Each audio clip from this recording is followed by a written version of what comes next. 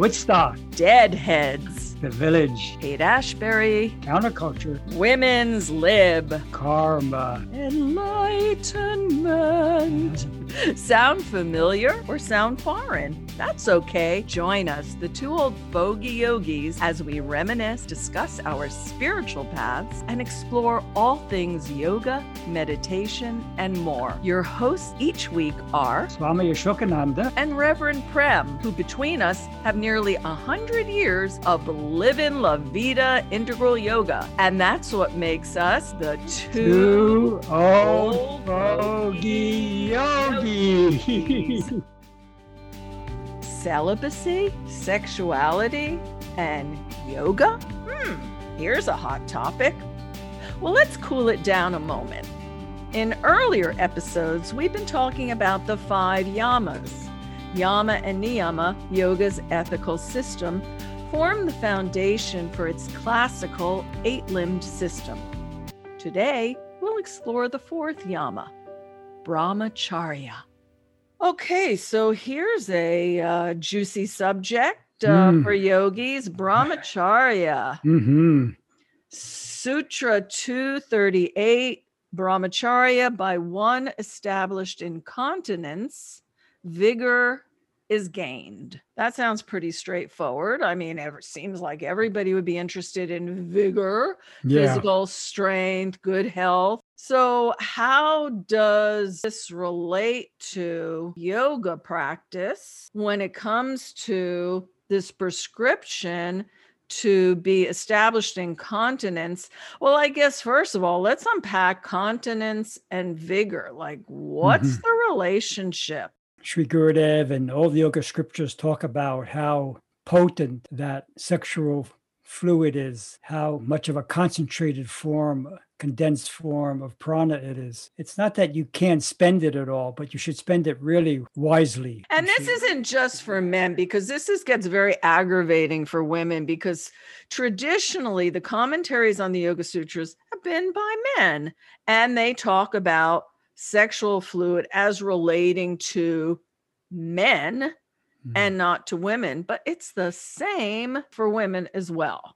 So let's just put that on the table. That makes sense. From what all the masters have said, it's for both sexes, Yeah. And Gurudev, Swami Satchidananda, explained in his commentary saying, if we're not strong mentally and physically, then we never gain real spiritual wealth. Preserved sexual energy gets transformed into, like you said, prana. Yeah, ojas, they call it. Spiritual glow. Brahmacharya is about energy. Swami Karunananda has talked about it. She wrote a piece that I put in the Integral Yoga magazine. Okay. And she talked about how life depends on energy. Anything we do, anything we want to acquire, accomplish, or attain needs energy. So brahmacharya is about optimizing the energy in our system. It's about prioritizing how we use it. And like you said, converting it into an inner spiritual force. So in Sanskrit, that's from tejas to ojas. Ojas is that converted spiritual force from the energy that would go by not following brahmacharya. And of course, the sexual expression is just one way of conserving energy. Like sitting here now, I could be nervously moving my finger. Why don't I just relax my hand? Why waste the energy on twiddling my thumbs or something? There's so many ways we fritter away our energy. Literally, it's a path to Brahman, using our energy as a pathway to Brahman. Certainly the sexual energy is a key component of that, but in general, watching how am I using every aspect of my behavior, even my thinking, am I moving it toward my higher self? Am I wasting energy? I think it's important to look at that. Wow, I think that's amazing. Very profound, and something that I guess we take for granted. We just think, okay, either I got a lot of energy today or I don't. And maybe not really thinking of it in terms of how does my use of energy really support my spiritual path? And I wanted to ask you, because I was reading in the Gita in chapter 6, Sri Krishna says, it is impossible to practice yoga effectively if you eat or sleep too much or too little. But if you are moderate in eating, playing, sleeping, staying awake, and if you avoid extremes in everything you do, you will see that these yoga practices eliminate all your pain and suffering. Is this what Sri Krishna is talking about in the Gita? I guess moderation is what Yeah. he's saying, is talking about moderation. Yeah, I think the ego likes extremes, eye-popping austerities. I think Christians talking about leading basically a normal life. At least from the outside, it looks like you're leading a normal life and you have a clear intention about the direction of your life. I think brahmacharya is all about that clear intention. How do I get this firm resolve about why I'm in this human birth? Then I think we tend to use our energies in the right way. Because having, brahmacharya gives you a plenty of vigor, but that having a lot of vigor is not necessarily good. Oh, wait, why? I would think that was really good. I'd like to have a lot more vigor, but then again, we're two old fogey yogis. Yeah.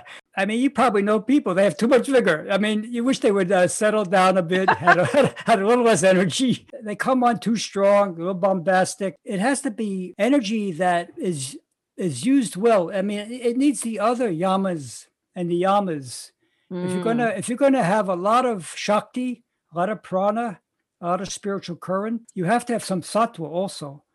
Otherwise, it's going to be problematic for yourself and for others. Does that make sense? Yeah. Yeah, that makes sense. Yeah, I guess I hadn't thought about it like that too, that because vigor can also be associated with rajas, right? Mm-hmm. Rajasic activity. And what we're talking about is sattvikizing our energy. Yeah, think of like Simonizing your car, sattvikizing your energy. Yeah, I was listening to a talk by Professor Edwin Bryant last night, actually. And he was saying that when Rajas is more guided by tamas, then it's destructive. If it's guided by sattva, then Rajas can be guided in the right direction. And I think that's what brahmacharya is. It's guiding the prana in the right direction. Like I say, not wasting it, not using your energy in a way that's going to eventually come back to hurt you or others. That's where also the sexual expression comes into play. There are two people there. You have to see how it's affecting both parties. Yeah. In my own case, I don't think I can get established in true brahmacharya unless I'm in some type of a higher spiritual vibration. It's just so strong of a pull. It's such a biological pull. I see that if I can really lift my energy up, then I can see women in a different way. I can relate to them differently. I think it all has to be tied into our practices, what we're doing to, as I say, get clear about our purpose and how we're moving in that direction. And then I think brahmacharya can happen more naturally.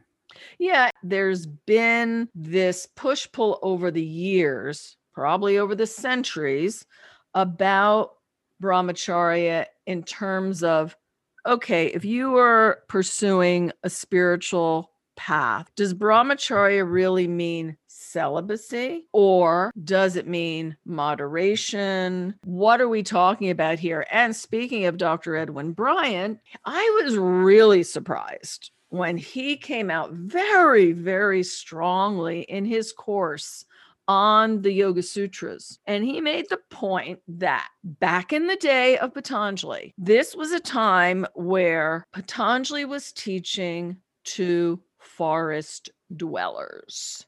He was not in the middle of a big city. He was not teaching to householders even. He was teaching to renunciates, to sadhus, and sannyasins. And he was making the point that brahmacharya was celibacy. I mean, that Dr. Bryant was saying that Patanjali taught brahmacharya as celibacy, except in one caveat. I mean, it wasn't an issue because he was talking to people who had basically left their lives, right? Whether they had been leading a householder life or whatever, but they have basically left the world and they are now wandering or they're just living in the forest or whatever. So this is who he's addressing the teachings to. And Dr. Bryant made the point strongly that these people who are hearing Patanjali's teachings were not kidding around.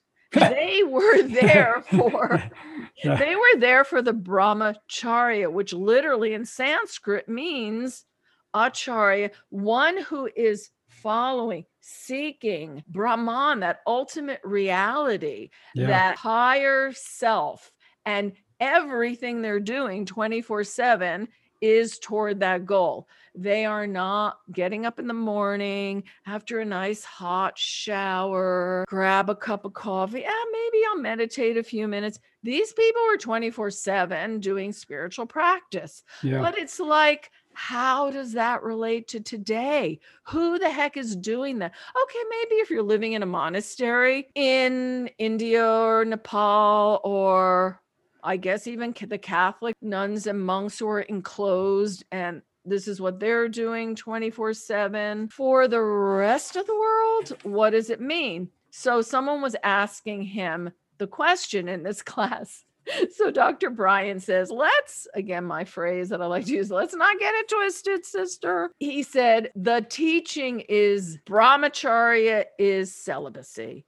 You're either in this path 100% or you're not, according to Patanjali. However, Patanjali makes one concession, because why? Apparently, Patanjali found 2 references in the Puranas that define brahmacharya as celibacy if you're single, if you're married, only sex with your partner. That's the concession that can maybe help us today, although maybe not so much either. Because today, at least in modern culture, people since the 60s are about free love, right? And that's what came up in this class. This woman was saying to Dr. Bryant, well, I just feel that brahmacharya is just loving who you're with and really being present with them, connecting in a very deep way. He just broke right in and said, let me explain this. Not what Patanjali's talking about. So sure, if that works for you, how you are living your life, I'm not going to judge you. I'm not going to say, oh no, that's wrong. But I'm representing here in this class, I'm teaching the tradition. And the tradition says, if you are a Patanjalian yogi, you are living a life of brahmacharya, celibacy, watching your energy. All your energy, in fact, is dedicated to spiritual pursuits. However, one concession, if you're married, fine, have sexual activity with your partner in moderation. And that usually meant traditionally in those days, like once a month. Fast forward to our day and time, and who's doing that? When we talk about pratyahara also, which is sense control, mastery of the senses, I think our biggest problem, especially in America, of why there's so much addictive behavior, maybe we talked about this in a prior episode, is because the nature of the senses is just that when you satisfy a sense, if you try to satisfy that again and again and again and again within a short period of time, that sense experience gets dulled. That's the nature of it. For instance, have you ever had this situation? Probably not, because you're so careful with your diet. But where you say, okay, I'm going to have, for example, a piece of chocolate cake. It's not a big piece. I usually don't eat this. It's a special occasion. I'll just eat this piece. Won't be a huge piece. Moderate size. You eat it and you think to yourself, what? That was like the greatest thing. What have I been missing all these days? The greatest thing I ever ate in my life. I'm never going to have it again. Let's face it. I don't go after this. That's really not part of my regular diet. But look, there's more of it. Everybody's had cake. I'm just going to have one more small piece. Okay. I don't know if you've ever done it, but I'll tell you, this past Christmas, I don't eat sugar, but somebody gave me these chocolate chip chip cookies. I'm like, "Ugh, I really Mm. shouldn't eat this, but I'll take a bite." I take a bite and I go, no, no, no, no, no. Oh, no, no, no, no, no. I'm eating this cookie. Well, there was two cookies, and I'm Yeah. like, so I eat the first one. So just try to be satisfied with that. I eat the cookie, it's delicious. And I think, look, I'm never gonna buy these. I'm not going out. Christmas has been and gone. I'm gonna eat the second one. I'm gonna tell you, and I waited a day, by the way. Oh, that's Yeah, discipline. yeah. I said, I wanted to see, could I just wait a day? And then if I really wanted it, I would eat it. The second day I took a bite, same cookie. It was nothing like the day before. It wasn't that the cookie was stale, but I realized when you take that first bite of something and it's something that you love and enjoy, and been repressing maybe. true, Yeah. it's not the same the next time. Like I can eat some delicious Indian food. Let's say I had it for lunch. If I had it for dinner, I'm just telling you, it doesn't taste the same. Yeah. It's just not that same experience. That's why they suggest the moderation thing also is spread it out over time. Even Gurudev used to counsel married people who were having some difficulty in the area of intimacy. And he would say, make it a celebration. Right. It's like a feast. You don't have a feast every day. It's once in a while. So if once a month, then you really look forward to it. When you come together, it's a completely different experience. And I think today, people who really have challenges with sexual addiction or with just feeling like they're bored in their relationship, they're having sex like every day or 5 times a week, some people 3 times a day. And you wonder why it's not giving you that same experience that you had on day one with the same person. Yeah. It's like the senses get dulled. The experience becomes, well, they say like familiarity also breeds contempt.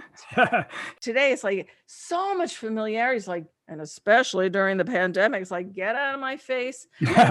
And then you wonder why you seek some other type of excitement. I would just love to say to couples, try it one time where you literally don't have sex for a month. I think it would be a completely different experience. And it's not to say you can't be intimate at other times, talking, sharing a candlelight dinner, kissing maybe, but just don't let it go too far. It makes it so exciting, like you're on a first date again.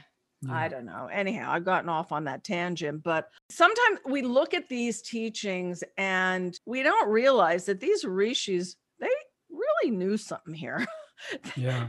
They were going really deep in understanding human physiology, psychology, spirituality. This is all they were doing, and they were going deep, and they figured out a whole lot of stuff. What do you think that today in America, at least, there's not a whole lot of value put on, I don't know, constraint or restraint or discipline, or even saying, I'm going to be in a monogamous relationship. Our guru, he said, like you basically saying, moderation, enjoy it as a feast. I think mostly people get married, they want to be able to enjoy sex. I'm not sure why there's a need to get married if you don't plan to have any sex. Maybe there's other pulls, but I think that's the main one for people. Yes, to get married, to have sex, to have a family, right? Yeah. Raise kids together. Yeah. Make a life together. Yeah. I think we have to be careful about putting too much of a stigma that sex is against spirituality and a householder can't be as spiritual as a monastic celibate. I never heard Gurdjieff talk like that, No. and many of the early sages were married people. Yeah, that's true, though. The early rishis. Yeah. In our order, we have swamis, we have reverends, and there's no hierarchy there where the swamis are higher than the reverends who can't get married, who can't have children, who can't have sex. We don't think Yes. of those terms. Yeah. So let's clarify that. So in our tradition, in integral yoga, we have an order of sannyas, which are the monastics. They should follow Patanjali, way he put it, strict celibacy. Yeah. Right. So it's strict celibacy, it's renunciation, it's service. That's the path. The ministers are almost a householder version where Gurudev said it's a path where you can be of service like a sannyasi, but maybe not 24/7, because if you're raising a family, you have a spouse, you got to have time for your family, for your business. Whereas the sannyasi, the idea was to be a public servant 24/7. So a little different, but the spirit of dedication would be the same between the ministers and the sannyasis. And like you say, there was no hierarchy, thinking that the monastics were better than householders. Even if you're not a minister, if you're a regular student of yoga, you're a practitioner, there's no hierarchy. Oh, that one's better than the other spiritually at all. And that could be the downfall of the Swami if they think they're above other people. It should be like they can be lead in some ways, but it's a service leadership. You're leading, but through your service. If you don't humble the ego in that way, then your brahmacharya and your status as a Swami is really not serving you well. And I also want to go back to something that Dr. Bryant said in terms of the traditional way that the Yoga Sutras were taught, which was an oral tradition, and mostly, as we said, to the forest dwellers, which were non-householders. So why did this even come up at all, this idea of having either complete celibacy or continence, moderation? So Dr. Bryant was saying that sexual raga, or sexual desire, causes the most agitation in one's life of all the desires. So in order to pursue this yoga that Patanjali was talking about, the goal of which was to nirodha the mind, as Dr. Bryant likes to put it, you're nirodhaing all over the place. The idea is that you are training, restraining, controlling the mind in order to transcend the mind, in order to make the mind calm and still as a lake so that you can experience your true nature. Also, Dr. Bryant points out, in the tradition of the Bhagavad Gita, the idea is not to transcend the world, in other words, go off and live in a cave or in a forest, but rather to take your spiritual attainments and bring them in an integrated way into your daily worldly life. Right. So you are spiritualizing your whole life. Yeah, that's the message of the Gita. Yeah. Yeah, that's the message of the Gita, which is very different than Patanjali's message, because Patanjali is like, okay, the goal is samadhi, is to take yourself out of all of this and just transcend, reach this turiya state, and basically you're going to attain that and then probably leave the body. Or continue living in the forests as a wandering sadhu, but you're not bringing that into a karma yoga kind of idea of putting yoga into action in your daily regular life. So it was a big distinction there. And it's also, it makes the point that I think is really an important point, which is, what is your goal? What's your goal in life, in your spiritual practice? What is it that you want to achieve? And then being sure that the path you're following actually leads to that goal. So if you're just only following Patanjali Yoga, then you have to know where that ends up if you are following that classically, traditionally. And I want to make the point that integral yoga is not just Patanjali Yoga. Patanjali Yoga is one of the 6 branches of integral yoga in the form of Raja Yoga. Right. But it's not the entirety of the tradition or system. So Gurudev was not saying, yes, you all should follow Patanjali Yoga and wind up in a cave or dropped out of the world, just living your meditative life, and that's that. He was saying, no, there's these 5 other branches. Yeah, there was a disciple of Anandamoy Swami Nirmananda, I think his name was, in Oklahoma. He was following Patanjali in yoga, very strict discipline there. My best friend from the LYI in charge of the Connecticut Center, he went to live there. Gurudev was kind of nudging people in that direction just to see what would happen. So I said I was interested in going, and I was going to go. My mom called him because you have no contact with your parents once you go there. Oh, wait. Before you tell us about what your mom said in the call, why did you want to go there? Something like you're saying, either you're doing the path or you're a mediocre person. Just admit it. You're not really that sincere. When I heard that you meditate for like 12 hours a day on the full moon, you meditate 24 hours, no contact with the outside world, I said, all right, those are the people who are doing it. I'm going to do it. Wow. Yeah. And my best friend was going to do it. So I said, he's going to do it. I'll join him. Gurudev seems to be slightly encouraging it. So I was going to go. I told my mom I won't be in touch with her anymore. Now, how long was this supposed to be? I think it was forever. What? Okay, so you were going to move out of wherever you were instituted. Yeah, in the Connecticut, I think Hartford, IYI, yeah. Okay, and you were going to move to this other place. Oklahoma City, yeah. Okay, and then pursue this Patanjalian path 24/7, renounce the world. This was it for you. Oh boy, your mother must have been really. Yeah, my mom has been very supportive of me, and I told her even then. She said, "All right, you have to follow your bliss." Wow, I understand, sweetheart. That's amazing. But she just wanted to double check with the Swami. She's been initiated. She has a name, so she knows what we're doing.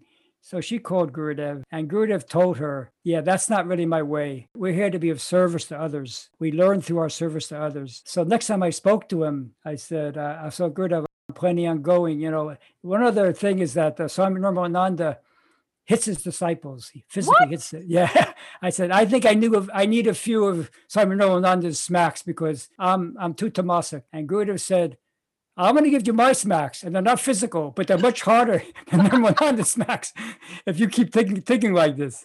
I said, oh, okay. I didn't realize. I thought this was a good thing. He said, no. If you're worried about me tamasic, you'll get my smacks, and they're not physical, but you'll feel it.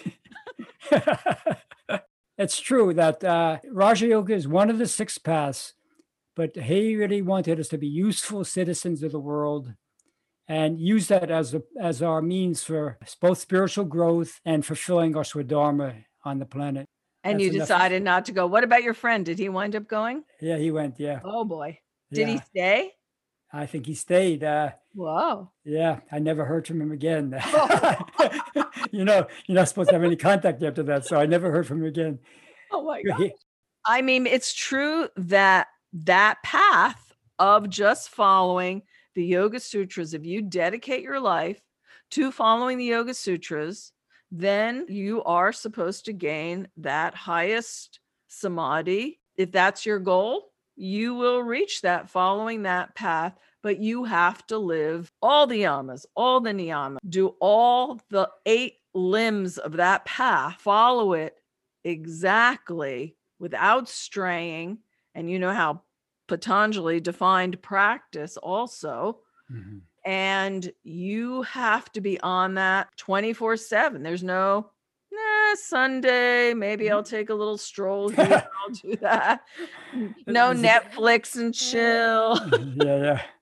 So that's why in the integral yoga system, Patanjali's yoga is really what we use as a meditation methodology, right? And then the other branches, Bhakti Yoga, developing a beautiful, loving, dedicated, devoted, compassionate heart. Karma Yoga, like you said, a life of selfless service. Japa Yoga is the meditation recommended by Gurudev of utilizing a mantra.